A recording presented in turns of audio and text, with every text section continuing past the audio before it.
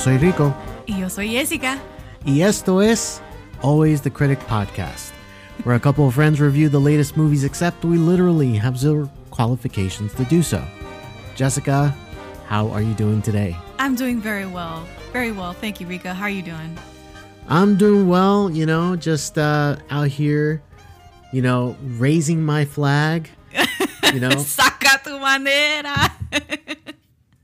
Yeah, so in case you didn't realize what we're talking about, if you didn't check out your podcast feed, if you didn't notice by the Spanish at the beginning, we are going to be reviewing In the Heights. I think this was a pretty anticipated movie for us. I think it was. I think we were kind of bored with all of the trailers for it because it was supposed to come out a year ago.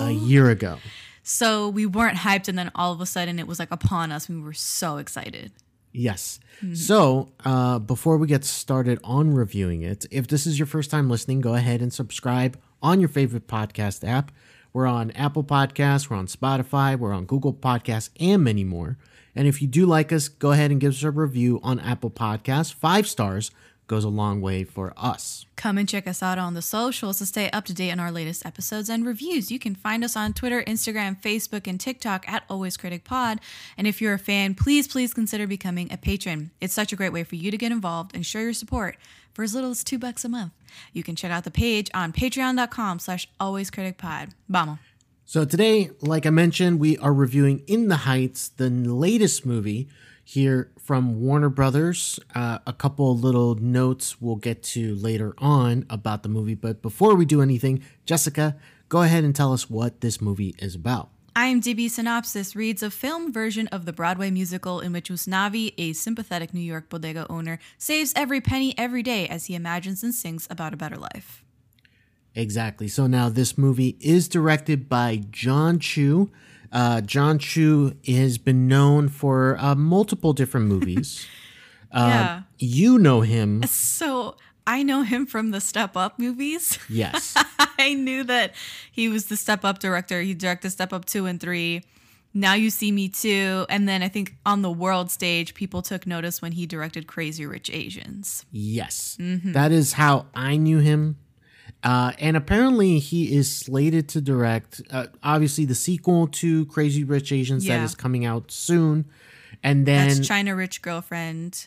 Yes. And then he's also gonna direct Wicked. Yeah, Wicked, which this has been a project that has just been kind of floating out in Hollywood for a long time. Yeah. So it looks like they're finally getting the ball rolling on that. Now, on the writing side, yes. This was written by Kiara. It's definitely Kiara. Yeah, it's Kiara Alegría Udes. Yeah. And co-written by Lin-Manuel Miranda. Of course. Who was the actual creator of this show on Broadway. So for those who don't know, this is inspired, and actually it's just a version of the Broadway show on screen. So Lin-Manuel, if you know the name, but you're where does it come from? Creator of Hamilton, if you don't know for sure. So now, Jessica, why don't you go ahead and tell us who stars in this movie? Okay, so it stars Anthony Ramos as Usnavi. He was also in Hamilton. Melissa Barrera is Vanessa. Leslie Grace is Nina Rosario. Corey Hawkins is Benny. Olga Meredith is Abuela Claudia. And Jimmy Smits is Kevin Rosario. Yes. So a very Hispanic cast, which we are going to have a discussion about that. Right. Because after the box office and the critics' consensus. For sure. So box office wise, well, before we touch on the box office, let's talk about the critical reception. Let's do it. 97% from Rotten Tomatoes. That is a really high score. It's fresh. Critic-wise. Yes, fresh and salsa. Even with the tomatoes. Even audiences, 95%. They love it. Which is a really high score. Yeah. What was the critical consensus for the movie? Lights up for In the Heights, a joyous celebration of heritage and community filled with dazzling direction and sing-along songs. Yes. So people love this movie for, I would say, the majority of people love this movie. Right. Those box office wise, the movie made $11.4 million. Now, people have been saying disappointment with that number. Well, because they're comparing it to other pandemic juggernauts like Tom and Jerry and Godzilla vs. Kong and A Quiet Place 2. Right. Okay, so a couple of things that could contribute to that number at least. Yeah. One of the big things is it's not known IP. It's not. Yeah. People go to the theater when they recognize what they're watching. So that's whether it's the property itself or the stars in the movie. There's not really like stars in this movie. Like these are people that are known either in the theater and film community or they're TV actors like Jimmy Smits. You're saying that the property itself, like In the Heights, is not a well-known show like Hamilton is, or Wicked, for instance. We just mentioned Wicked. Les Mis is a big one. Right. And then it also doesn't have marquee actors. Exactly. Yeah. These are people who are good at what they do, but they're not like stars yet. And we'll see with Ramos because I really think Ramos this is a star he's on making. His way. Yeah, this is a star making project for him for sure. So that's one of the reasons why I think it's at 11.4. I don't know if I want to call it a disappointment just because of the fact that we're still kind of in a pandemic still, even though theaters are opening up. Again, it's just there's not that huge of a draw for. I know it's been a bit of a give and take scenario because if one movie takes all the box office, then the next few weeks, like it seems to suffer. Yeah, that's true. And it is like a bit of a pattern for this pandemic, especially. Yeah, where one big movie comes out and it kind of eats away at everything in its path for the next couple of weeks. You're right. So I don't want to see it as a disappointment, and I hate the fact that it's being labeled as a disappointment just because of the fact that this is very big for the Hispanic community. Oh, it's huge. Yeah. Huge. You and I have had many conversations about the types of movies that we want to see in terms of Hispanic representation. Correct. So because most of the time we are not satisfied with the way Hollywood portrays Hispanic people for the most part. A lot of times the stories that they tell usually put us, and I say us as Hispanics, in not so flattering positions. Right. So if it's not, they're the typical maid in one part of the movie, or stereotypical, if they're, put into positions of power, it's not like good power. It's like they're in a cartel or or stuff like that. So seeing myself, and this is another aspect of it, Caribbean Hispanic, Caribbean Latino. Yes. We don't have as many big tentpole style movies. Correct. Starring our heritage, you and I. No, you are Cuban Puerto Rican. Yep. I am Puerto Rican Ecuadorian. Mm-hmm. So we come from a mixed background. We do come from mixed backgrounds. So being able to see ourselves on screen and be able to see ourselves represented in a way that we're familiar with, because a lot of movies when they feature Hispanic people are from a culture that we're not familiar with ourselves personally. Mexican American or Central American or even South American, whenever they portray them on screen, it's like, okay, they are Hispanic, but I am not familiar or with Latino this. I can't connect with this because it's not my upbringing. It's not my culture. Right. So because Latino, Hispanic, there's so many of us. Yes. So it's very multifaceted, and it is very mixed, and even in the way we speak, there's huge differences between the Spanish. Yes. Words will mean something completely different depending on, who you're speaking to. So It's a big thing. So I was delighted seeing, not myself, but I was delighted seeing me represented. Right. It in a felt general like sense. I was there. Yeah. In a general sense. I felt like I was being seen. Yeah. So that really brought a smile to my face throughout this entire movie. So Yeah. maybe it kind of blinds me a bit to the movie itself. Of course, the movie's not perfect. I'm not going to sit here and say it is. But did I enjoy the hell out of it? Yes, I did. I really did. Yeah. Jessica, how did you feel about the movie itself? I came in with very little expectations, and even though I knew that the trailers were pretty bomb and they were very vibrant, I didn't expect the movie to really deliver on all those promises and be better than the trailers, like by a long shot. I'm gonna come out here and say, like, I have been sleeping on In the Heights for many years because when I went to college, I went to a predominantly white college. And it was a private institution, so very similar to that character in the Heights. What is it? Nina. Yeah. So I was feeling her story a lot. But anyway, my roommate was the only other Hispanic in my class. And she was Cuban. And she was a theater major and was very into the theater world. And one day she came back after like a break and said, "Oh, I went to go see In the Heights on Broadway." And I said, "What's In the Heights?" And she goes, "Oh," and she like explained it to me. And she was like, "You would really like it. You would really like it. Cause it's like, it's about like us and everything." And I was like, okay. And like more than a decade later, here I am like finally watching In the Heights. Wow. I know. So I feel really bad. Sorry, Steph, if you're listening.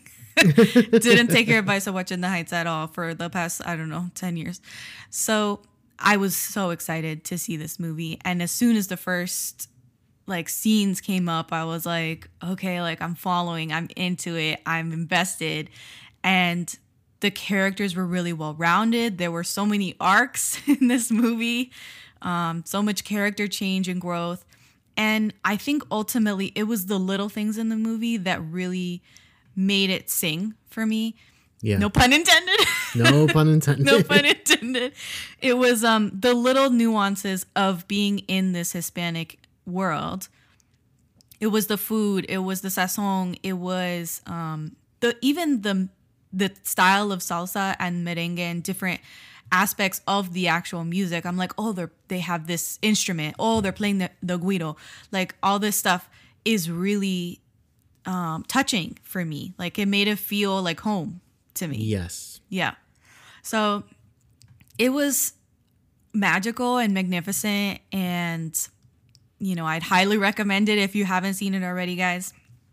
It was very joyous and multiple points I got super emotional in the movie, and I loved it. I loved it as well. Yeah. I was smiling just back, like ear to ear. Yeah. Just it's everything, like the style of clothing, the things that were on the shelves, the sayings, the accents, the flags, like everything was so close to home. So close to home. Yeah. Closer to how I grew up than probably any other movie that I've seen. Exactly.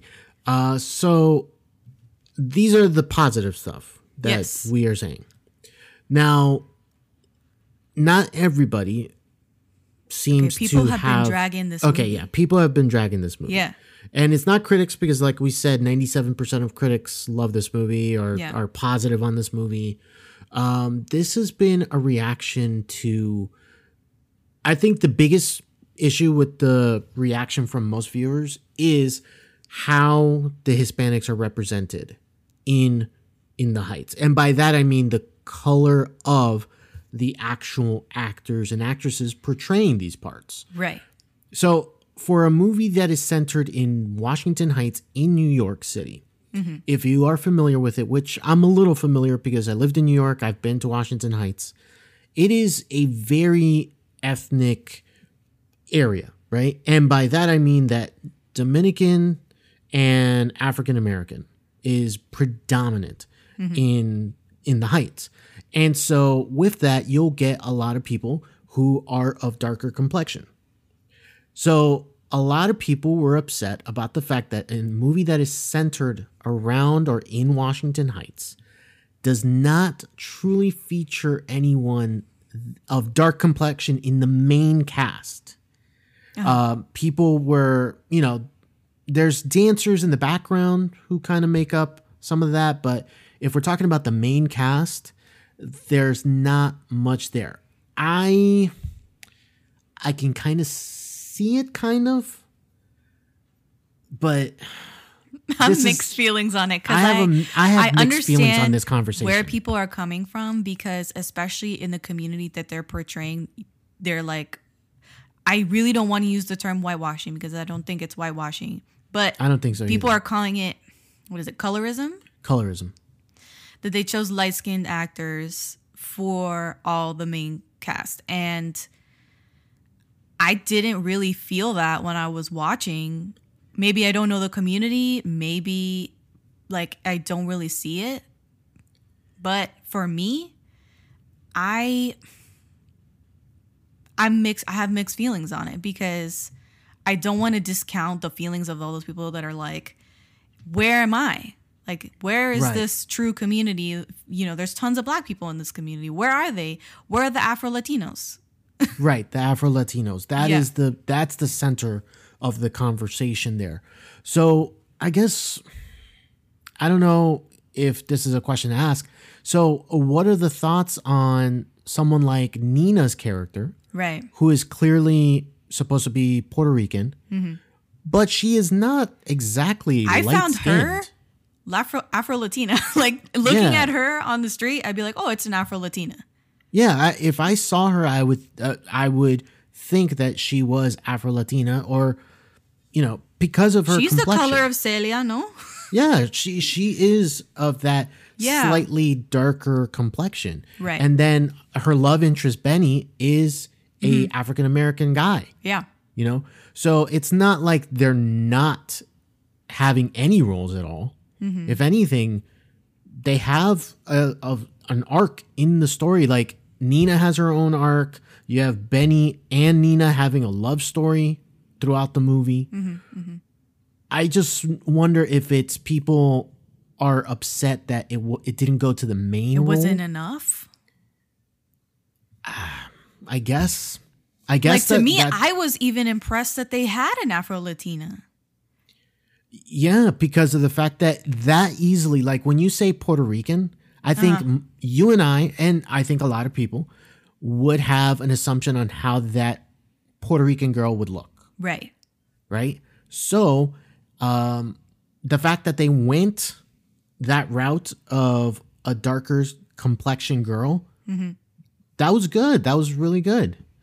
So, I don't know. I found it groundbreaking. As soon as I left the theater, I was like, this is groundbreaking, all this stuff. And in the back of my mind, I thought, oh my God, Nina is an Afro-Latina. And that's amazing. And then come to find out, like, people are pissed because it wasn't dark enough. It wasn't dark enough. Yeah. That's what it feels like. That's what the conversation feels like. That it's not enough. Like, honestly, another conversation that people were having, same thing, colorism, is Anthony Ramos being Dominican. And there was an entire thing about colorism there, but I'm like, I have met and know Dominicans who look like Anthony Ramos. And that's the thing, like, I've seen people that look all different colors from all different colors. Like, yeah. And so, like, it to me didn't faze me. No. So, because I'm like, I've seen a person that looks like that. I've seen a Dominican that looks like that. I've seen a Puerto Rican that looks 10 shades darker than that too. Like, it's. I've seen a Dominican, or I had a Dominican barber who was as dark as Benny. Yeah. So, it makes no difference to me. Right. The range is wide when it comes to Hispanics. But I think the conversation is stemming from the fact that always the high profile roles go to someone who is light skinned or lighter skinned. Right. I think that's where the conversation is part stemming of a pattern. From. It's a pattern. Okay. That even when you're casting someone who's supposed to be Black, and I'm using that as the term for the character themselves. If they're supposed to be a Black character, they'll still hire a light-skinned black person to Right. play that role. Right. So that's where it's stemming from. The people I'm not that were in discounting. charge, like the director and the casting people, they were basically saying, look, we chose the best people for the parts. Yeah, And there was a video everyone's passing like- around. Did you see that video? The John Chu one? Yeah, John Chu one. Yeah, He was like, I need to research more on this. right. Because this is another thing. John Chu is not Hispanic. No, he's so the Asian. fact that he directed this movie coming off of something from Crazy Rich Asians, which had slightly its own issues. That now Remember that? people are dragging at Crazy Rich Asians too because of Yeah. the portrayal of the, I don't want to say servants, but like the hired help in that Yeah. rich household were all darker skinned Asians. We're all right? darker skinned That's the- Asians or yeah. That's the scandal. So Yeah, that was. yeah, I again mixed feelings on it for In the Heights. To me, it's not really an issue. Right. And here's the reason why for me it's not an issue. Obviously we want to see more going forward. But how many of these movies have actually been made for us? Right. Like there's not even that much to go off of. So Right. So I am right now so happy that we didn't get like some crass, over the top version of what we are represented as in media most of the time. The fact that they tried to ground it, and by ground it I mean like, hey, these are actual people, what they look like, how they live, what they say. The fact that they did all that and they made it so enjoyable and made it about our culture really, really spoke volumes to me. And I'm pretty sure it spoke volumes to so many people like me as well. right. That the heart was there. The heart It was was there. totally in the right place. Yes. So, It's tough because it hurts because it hurts. Yes, it hurts. it hurts to have this conversation because we are so excited for this movie and excited for the opportunity to see our community represented like this, and the conversation's kind of changing as the weekend was going on. First it was like, oh, it's a disappointment at the box office, and then number two, it's like, oh, the representation in this movie is actually not good. And it's like, I mean, man, Let we're it live. we're really making it easy for them to say, you know what, let's not make another movie Yeah, centralized exactly. around Hispanic people like this, because apparently they won't go see it and then they'll complain about it. Right. That is my takeaway from all of that. From the two things is that, number one, the We gave disappointment. no-name actors a chance. Yep, they didn't we go gave them see a it. chance. We did a movie all about the Hispanic community, and you know what? We actually did our homework on it. Lin-Manuel, who created the entire musical, had a huge hand in this. I was actually in it. They're not going to see it. And like, why would we do it again? Now they're bitching about it. Right. They're complaining and bitching about it. So why is a Hollywood big like Warner Brothers? Why would studios like Warner Brothers, seeing all of this, why would they go, you know what? Why make another one? If this is going to be the result, where they're not going to see it and then there's complaints about it. You know what? They'd rather see a green lady singing about, gravity. So we'll just do Wicked. Like, We'll just do Wicked. That's the sentiment is I totally feel you on the look of it to a studio who is putting money for this. Exactly. Who is hiring your director, hiring your people of color, hiring everybody.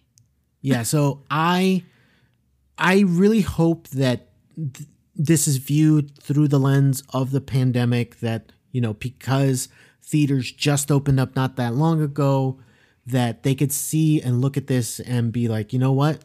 It was still well received. Maybe it has awards consideration, even though it's summertime. It's released a little too early for that. But I hope that studios can see that and be like, you know what?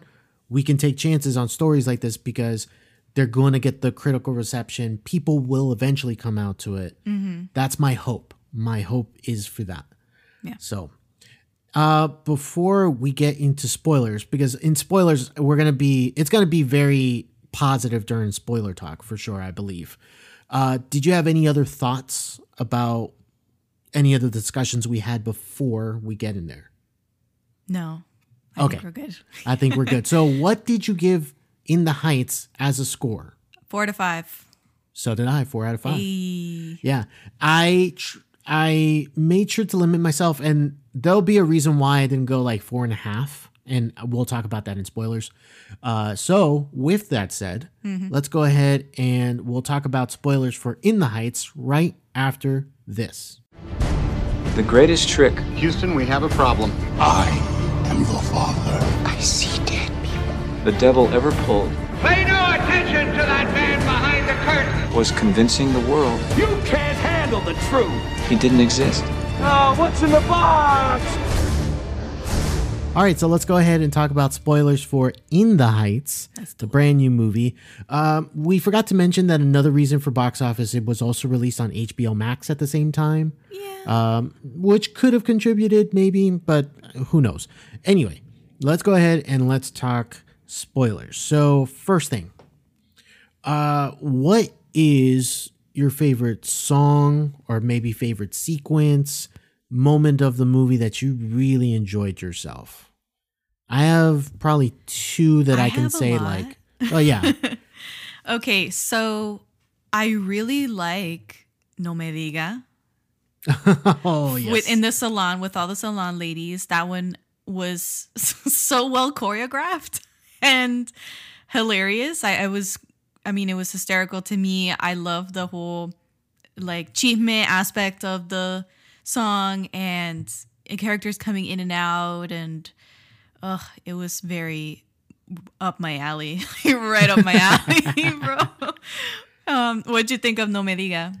I think No Me Diga visually is great because of the way they portray everyone is, getting manicures, pedicures, hair done in a salon, in a Hispanic salon. Yes. And like they incorporate everyone and everything to the point like the wigs on the mannequins even are like turning their heads to like, hey, what is the chisme here? Yeah. So I really enjoyed chisme that is gossip. Yes, chisme is gossip for people who don't know. And I love, and this goes for so many of the movies or so much of the songs in the movie, is that they go into Spanglish a lot. So much. A lot. So much did not have subtitles, and I was happy for it. Yeah. I was kind of surprised. I was like, too. They're going to start putting subtitles anytime someone speaks Spanish. And it's like, no, they're not, I guess. And I was excited for that. It's like, yeah, this is a main movie, man. This is cool, man. So No Me Diga is really good. I really enjoyed that one. I think 96,000 was supposed to be like the biggest sequence. Right. That was like the pool sequence where they get the news that they sold a winning lottery ticket, and everyone's like, what are you going to do with the 96,000, the payout? Yeah. This has remnants of like Nonstop. That one. It does. It does have remnants of Nonstop. I didn't quite like 96,000 as much as like the trailers would have you think that you were going to like it. So, but yeah. It's supposed to be the showstopper. It is like supposed to be the showstopper. I would have you know, guys, like Justin Bieber did it first with Nicki Minaj and Beauty and the Beat.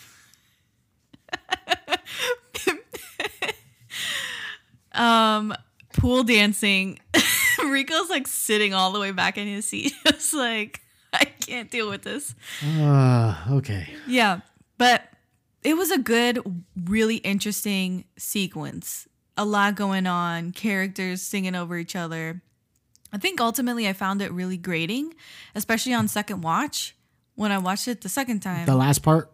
The last part, especially with what's her face singing? Vanessa singing. She has a little bit of a Minnie Mouse voice. Mm-hmm. And too much of it is just kind of like grating. Fair enough. So her tone was just kind of piercing. So she is featured heavily on 96,000 at the end. She's like singing over everybody. And I'm like, ugh. So That kind of annoying. I totally get you. So have you ever heard the original soundtrack? No. No? I still haven't heard the original soundtrack, but I think you have, right? I have. You've listened to it? Yes, I have. So Vanessa in the show, believe it or not, is actually even more nasally. No way. They're more, up there in pitch. And Nina's character is a lot more grounded and more like has a more power in her voice. Okay. Versus the Nina that we see in the movie. Right. The Nina we see in the movie is very like you said, Minnie Mouse, very high up in the register. A very feminine tone. Yes. Both of them. Right, both of them, but you don't have like a powerhouse kind of pulling chest voice. Right, you don't have like a Renee Elise Goldsberry from Hamilton who plays Angelica. You don't have someone like that. Very thick sound. No, you don't have that. I kind of miss that. That is a nitpick of mine. Just personally, my personal taste in musicals and voices. Power. I much prefer someone who sounds more like, the lady that you said from Hamilton in particular. Renee. Renee. So yeah. So that just is personal a nitpick. preference. Yeah, that's personal preference, personal taste. Doesn't mean that they didn't perform it well. No, I mean, they were singing on pitch. It was perfectly fine. They did the job. Just the preference of the voice itself. Yes. Exactly. Speaking of that, let me ask you, outside of the singing part, how did you feel about the characters themselves? So, like I said, I connected more with Nina than I did with Vanessa. Right. But I can see how they brought together, or Lin-Manuel had Vanessa and Usnavi basically attempting two different things. Like their dreams are complete opposites, where she's trying to move downtown, get out of the barrio, and basically assimilate into, I don't want to say like American life, but basically the fashion world, and what it means to be out of the barrio. Outside of this Hispanic community. Exactly. And Usnavi is literally like, I want to go back to the homeland. Yeah, he's like, I want to go back to the DR. Yeah. So they're completely different. And I like that juxtaposition between them because it does represent this dual feeling that a lot of Hispanics have, I feel like, is that you are proud of your country. And yes, you admire your country and you love, wherever you came from, whether it's DR, PR, Cuba, wherever, like you have this love for the land and for the culture. And you miss it. But at the same time, you're very appreciative of where you are and you have all these reasons for coming to America and they're all still valid and you still believe in them. And you do have a dream and a sueñito that you want to pursue. And you know that being here in the States can help you get there. But there is still this national pride that you feel. And that duality is very present in both of them. Where like maybe you have this feeling like, well, I want to go back to visit insert country here, but I do want to move on, be successful in my career.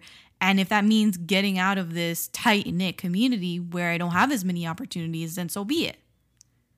Let me ask you, this is more on the personal side of a question, because I was having this discussion with my brother and my sister. Did you ever feel like your life inside your house felt different than your life outside your house, in terms of how you interact with your English and Spanish? In what way? So me, and this is me, my sister and brother, we always felt outside of the house, we had like this assimilation to American culture for the most part. Like everything we did was very, to put a different term, white. Okay. The schools we went to and the, the things that we interacted with, the things we liked. Mm-hmm. But inside the house is where like the Spanish was spoken. The culture was alive and well in the house, but not really outside the house. Like I wouldn't say that I spent any time outside of my house really speaking Spanish. You know what I'm saying? I see what you're saying. So I would say 100% yes. My first language is Spanish. that's all they spoke to me when I was growing up and learning how to speak. And then as soon as I started going to kindergarten in a regular elementary school, I lost all my Spanish and learned English fast. And now I'm very iffy on Spanish. Like, to be quite honest, I'm not fluent in Spanish anymore, even though I pretty much understand everything. But speaking is rough, and writing is even tougher. So I would say that growing up outside the house, we were definitely more exposed to American things and speaking English predominantly. Although I grew up in South Florida. Yes. And so South Florida is like a different country. So down there, it really is. we were such in close proximity to Miami, and we would go eat real Cuban food, and we would go to Spanish church and things like that were very much a part of the culture. So in the house, though, I would say that my grandparents' house was the house that had the most like homeland culture. They would watch the Sábado Gigante. They would cook the most Hispanic food, and they would do these Puerto Rican feasts. And when we would have Puerto Rican cousins and tias come over from PR, they would bring like a suitcase of frozen food. And so at least one of the days that they would come, we would do this like Puerto Rican feast. And it was like a highlight of their visit was like us cooking all this Puerto Rican food that they brought and froze, and we would have leftovers. And so this sort of thing, and then speaking Spanish, obviously. Yeah, of course. To my grandparents who prefer Spanish, obviously, because that's their first language and they know it better than English. But yeah, this sort of thing that you're talking about to kind of dumb down your culture for the white people out there, that's real. Yeah. That's absolutely real. It is real. It is. It's, and I don't want to say that it's wrong or right, but it is something that is prevalent, I feel, for a lot of kids growing up in the States that have this like dual life almost. Yeah. I think that you and I can understand that type of lifestyle, especially growing up in South Florida, because like we know a bunch of Hispanic people and everything. Yeah, everyone is Hispanic. I mean, all my friends were Hispanic. Everyone was mixed. Yeah. But chances are outside of the house, even with Hispanic people, you're speaking English. You're engaging in things that are not necessarily Hispanic. But then in the house, it feels like you are Hispanic in the house. Yes, we're using adobo. We're using fajita seasoning. We're cooking rice and beans. We're, you know, dinner, we have aguacates on standby.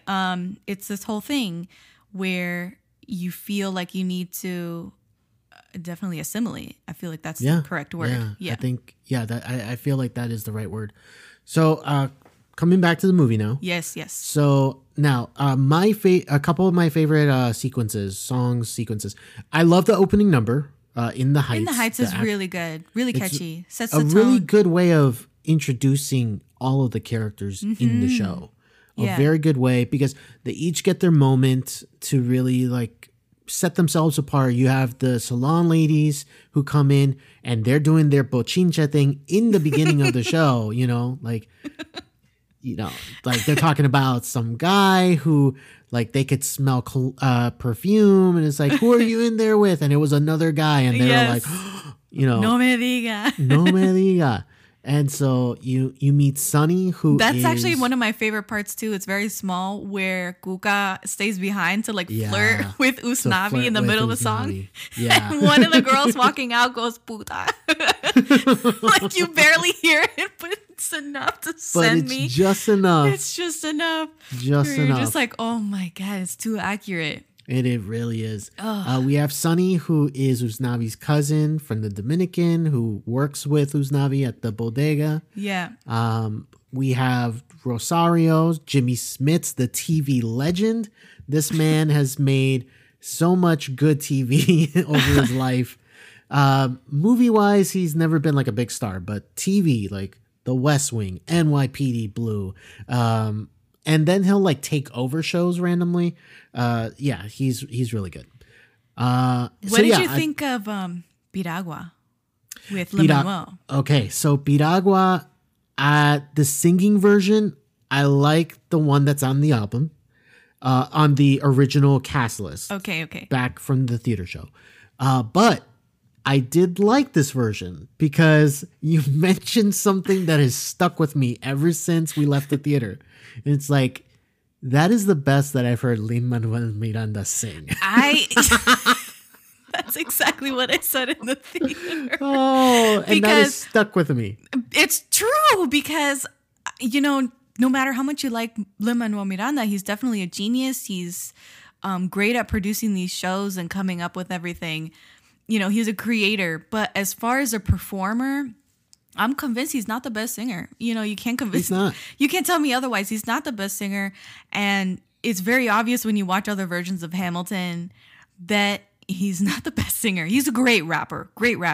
Yes. Not a great singer. So Piragua was a nice surprise for me to hear him actually sing well.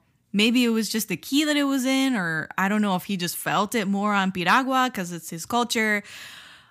I don't know. It's one of the first shows that he ever did. So maybe he just turned up for Piragua, but it was good, real good. And then I really liked the rivalry between him and the guy that plays George Washington from Hamilton. Yes, Christopher Jackson. So he's also in the original cast, right, for In the Heights? Yeah, he played Benny. Wow. So he's got a whole bunch of George Washington in his hand as he's got like a wad of ones counting the ones because he's the ice cream guy.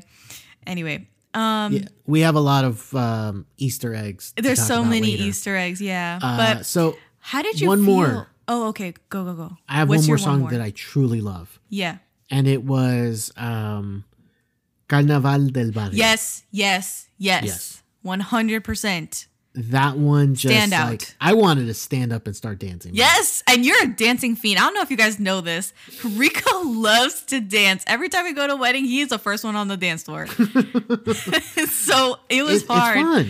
It's fun. Yes, I know. So Carnaval del Barrio was the one where people started bringing out the flags, and it was such a party. And you felt so much joy and pride in that moment because it was like it was like a call to action almost. It felt like that. Yeah, it was. Yeah. It really felt that way. Mm-hmm. But so much fun, and it was glorious. I'd do that. Glorious. I'd watch that sequence again in a heartbeat. Oh, for sure. Sure. So you were going to say something before I was going to bring you. up Paciencia y Fe. Oof. So this is not really my favorite song. It's not. Like, no. Even the way that it's put together, I feel it's really unconventional. The song doesn't go in a direction that you feel is going to go in. Mm-hmm. But the way that they staged it and the meaning behind the song and the whole arc of that character comes to fruition in the movie. The musical is in a different position within the show, and it's a little bit of a different story. But in the movie, it comes at the end of Abuela Claudia's life. She sings this. And oh my God, when she's talking about her life and her mom having this dream coming from Cuba and having all of these hardships, it was like, oh my God, I almost cried. Yeah, I know. And then when she's on the subway and all of the subway riders immediately, like, they change the lighting and everyone turns into like the Cuban dancers wearing the traditional, like, the white clothes. I was like, I just almost fell out of the chair. I was like, oh my God. It was so shocking in a good way. It was so well done. Yeah. It really was. It was super well done. And I really, man, the way it ends, like she comes to this resignation, like, all right, mom, like, because she's talking to her mom in the song. And she's like, all right, I'm coming. And like, she leaves kind of like in a happy way, like just resolute. Yeah. But it's still so sad. But that right there, I can see where maybe there could be some consideration for her as an actress for that role. Maybe. Just because. What do you mean? For awards? Yeah, for awards. Supporting actress type of thing. where they start talking about her. I'm not saying a win, but like she gets buzzed to get a nomination type of thing because of that. She because did of originate. Paciencia Fe. Yeah, she did originate the role of Abuela Claudia, Mm-hmm. which is really weird because she doesn't look that old to me. And No, this she show's doesn't. like something like 20 years old or something. Almost Yeah, 20 no. years old. So 20 years ago, she was even younger. Like, So she was playing Abuela Claudia. she was at still that playing time. Abuela Claudia. Rude.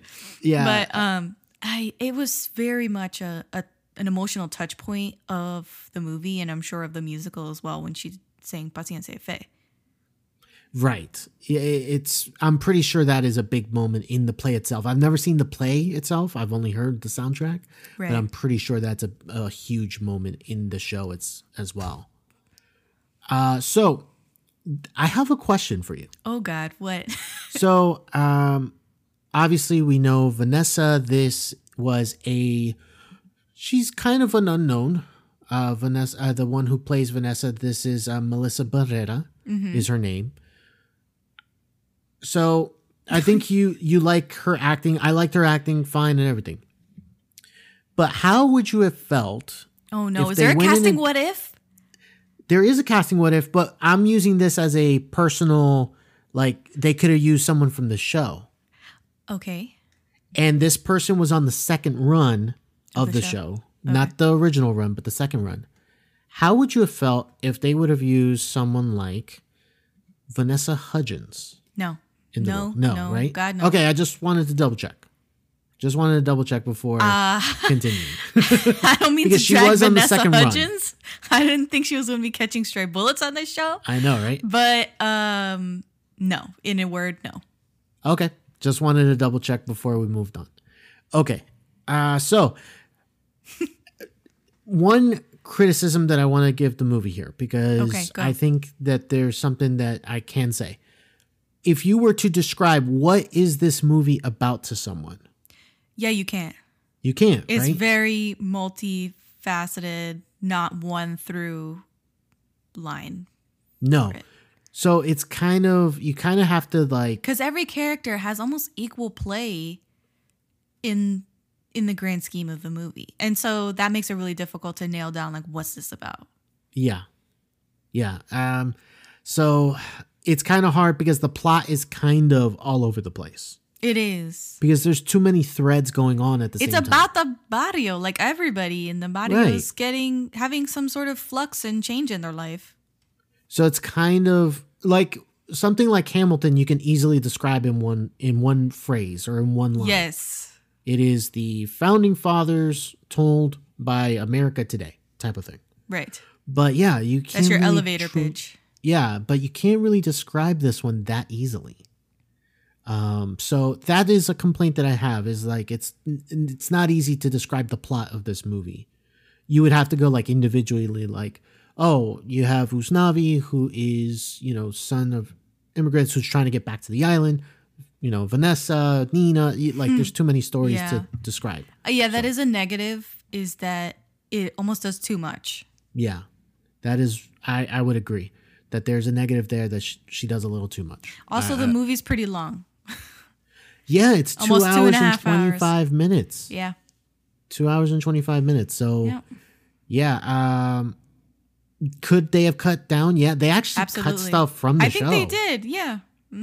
Yeah, there were things from the show that they cut out in order to. I be think able to they bring it actually down. cut out the Nina's dad Yes. is racist in the show, Yep. and they cut that out completely for the movie.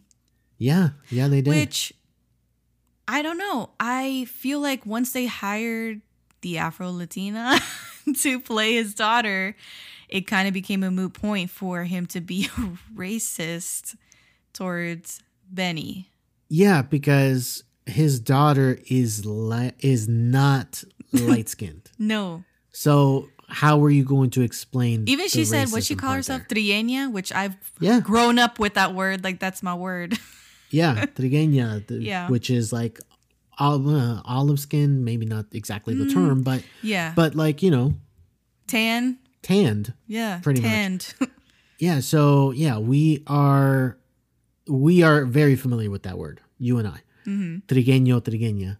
So yeah, so in a way I'm glad they cut it out, because if not, then they would have had to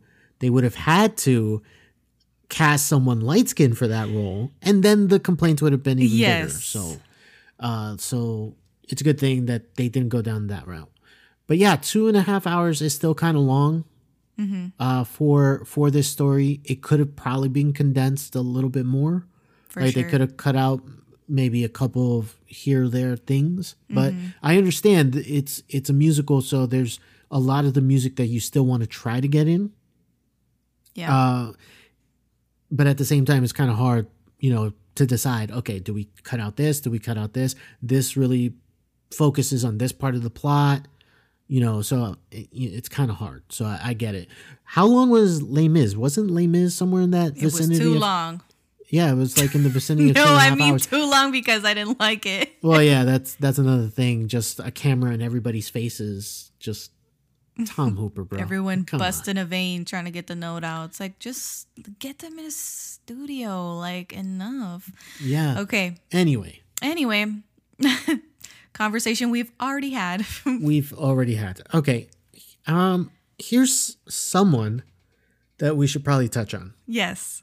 This person makes a cameo in this movie, and it excited our audience. Freaks the fuck out when this guy came on the screen. And that guy is Mark Antony. And I'm going to actually put Sir Mark Antony, because if there was a monarchy here in the States, I totally think he would have been knighted by now. Like, it is Sir Mark Antony.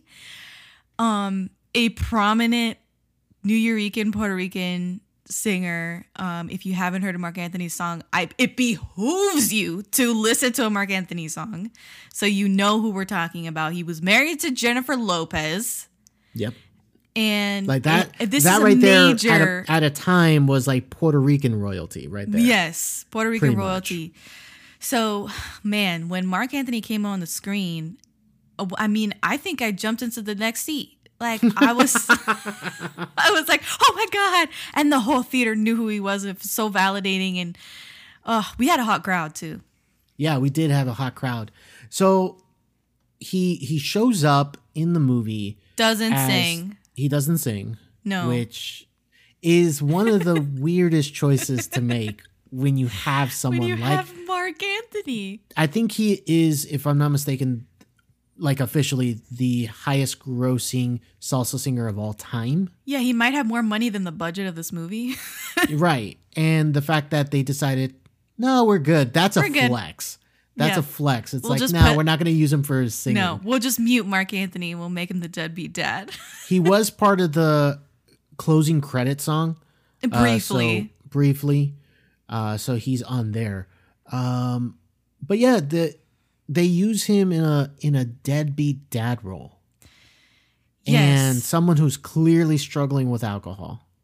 And what else? Because they filmed him at a really skinny, like he did not look great. What is he, 90 pounds soaking wet? That's what it looks like, man. Like haggard. Yes, he does. He really does. Yeah. But he played it very well, though. He played it very well. I had no issues. If you didn't know who Mark Anthony was, you would have been like, okay, like another actor. I don't think you would have known any better. Exactly. Yeah. This was definitely a treat for any Hispanic person who knows who Mark Anthony is. So let's talk. He's the one that introduced the concept that Benny is not a citizen. Right. That's true. That is like that's a storyline that happens for the second half of the show. Right. Is the fact that Usnavi wants to go back to the Dominican Republic, wants to take Sonny back with him. Is it Sonny? Did I say the wrong name? You said Benny, I think, right? Sorry. My bad. Yeah. Sonny. He wants to take Sonny with him to the Dominican Republic, live out there, go to school there, all this different type of stuff. But that's where he realizes that Sonny is not a legal immigrant. Like, he's an undocumented, dreamer. He's a dreamer. Yeah.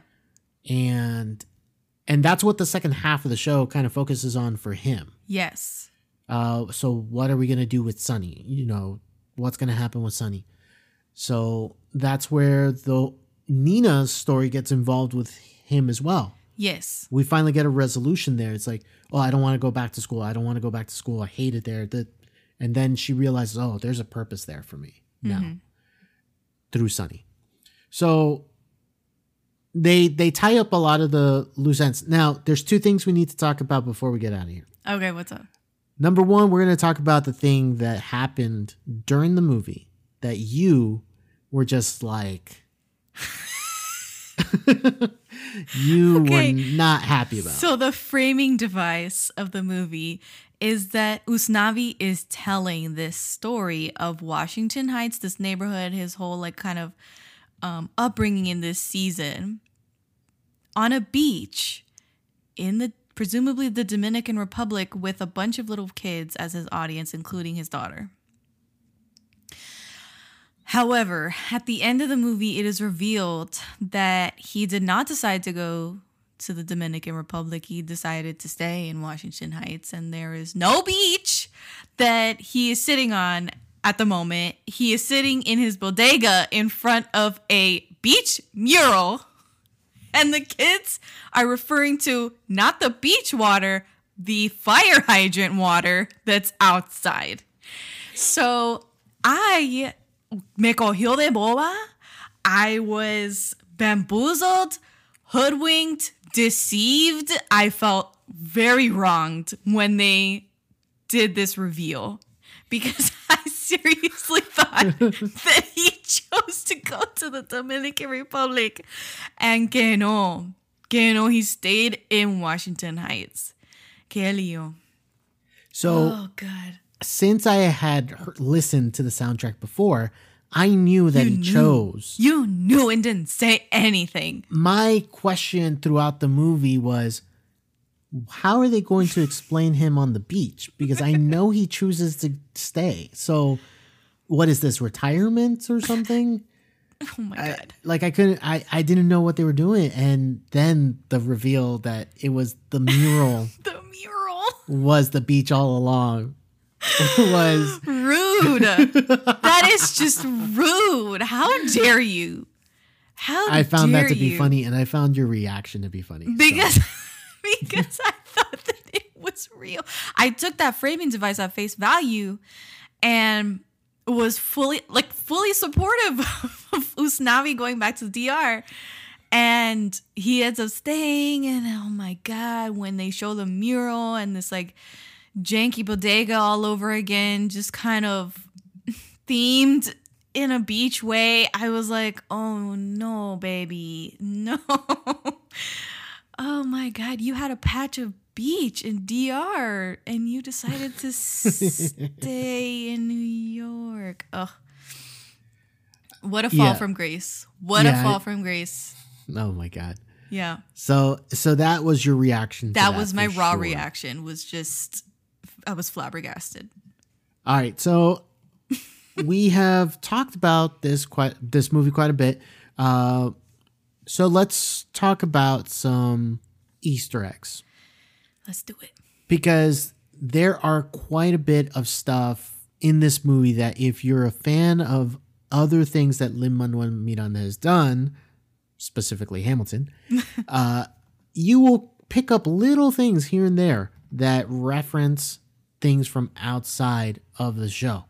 So what's the first one that you can think of? It was the hold music from the dad. Yeah. It was playing the song from Hamilton. Yeah, it was playing You'll Be Back. You'll Be Back. Yeah, it was like a nice little reference there. So a couple of things outside of the Hamilton sphere. Well, actually, we already mentioned Christopher Jackson, who played George Washington in the show. He was Benny in the original show. He was Mr. Softy in the Heights. We already mentioned, obviously, Mark Anthony. For those who, are not Hispanic, this is a cameo. Also, Valentina. This is apparently lives in, not technically in the Lin-Manuel Miranda universe, but apparently there was a drag queen from RuPaul's Drag Race who was the one who gave the sass inside of the salon. Oh, okay. Yeah, so that, and also Daphne Yeah. Rubin Vega, who plays Mimi, played Mimi in the cast of Rent. So that's another theater thing for Okay. people who are familiar with that. Let's see. Those are the main ones. Obviously, you mentioned that Christopher Jackson had like a fistful of dollar bills. Because of course, Of course he did. that was fun. So yeah, those were just some of the Easter eggs, not too many. Surprisingly, I thought there would have been a lot more. And of course, Lin-Manuel plays the Piragua guy. Yeah. Like he decided to put himself. Did you like that fit with like the New Balance and the high socks? And the That long is shorts? some dad energy right there. Yo, he's showing off that dad bod. Yeah. So. Yeah, so that is some real dad energy that he is giving off with the tucked in polo that's striped down with the cargo shorts and like the high socks, like they're like calf high white socks with the New Balance sneakers. Oh, So- I wanted to mention this real fast. The song "When the Sun Goes Down" is, I think, the song where Benny and Nina are dancing on the side of the building. Yes. I don't know how they did that. I don't know what witchcraft they did to get them like that. What CGI they did, how they filmed it. I don't know, but it was amazing. Yeah, I thought it was really good too. I found a lot of people online saying that they thought that was a bad sequence. Interesting. Yeah, I found that surprising. I found it a forgettable song, but a very memorable sequence. A very memorable sequence. Yes, I agree. So I would say overall, I think this is a movie I definitely would return to. I've seen it twice now. Yeah, same. I saw it in theaters and then on HBO Max. I can revisit Carnaval del Barrio anytime I want, Yes. just because it is so infectious. Yeah. So yeah, I really love this movie. Jessica, sounds like you really enjoy this movie as well. Oh, yeah. So I think that we can go out of here saying that we love this movie and we recommend it. We recommend it, especially if you are someone of Caribbean descent. If you are someone that can see yourself represented this way, don't just watch it on HBO Max. Like seek it out in theaters if you can. If you feel safe to do so and everything, I would highly recommend to do that. For sure. So I think that just about does it for us, I think. I think so, too. Let us know on social media if you agree with us or if you didn't like the movie. Let us know too. We would love to hear your thoughts. You can find us on social media at Always Critic Pod. That is on Instagram, Twitter, Facebook, and TikTok. And also, if you have already subscribed to the show, why don't you go ahead and consider being a Patreon of ours. Join us on patreon.com/alwayscriticpod, and you could throw us $2 a month, as little as $2 a month, and you could support this very, very well-produced show, if I say so myself. So, with that said, that has been our show. I'm Rico. And I'm Jessica, and this has been the Always the Critic podcast.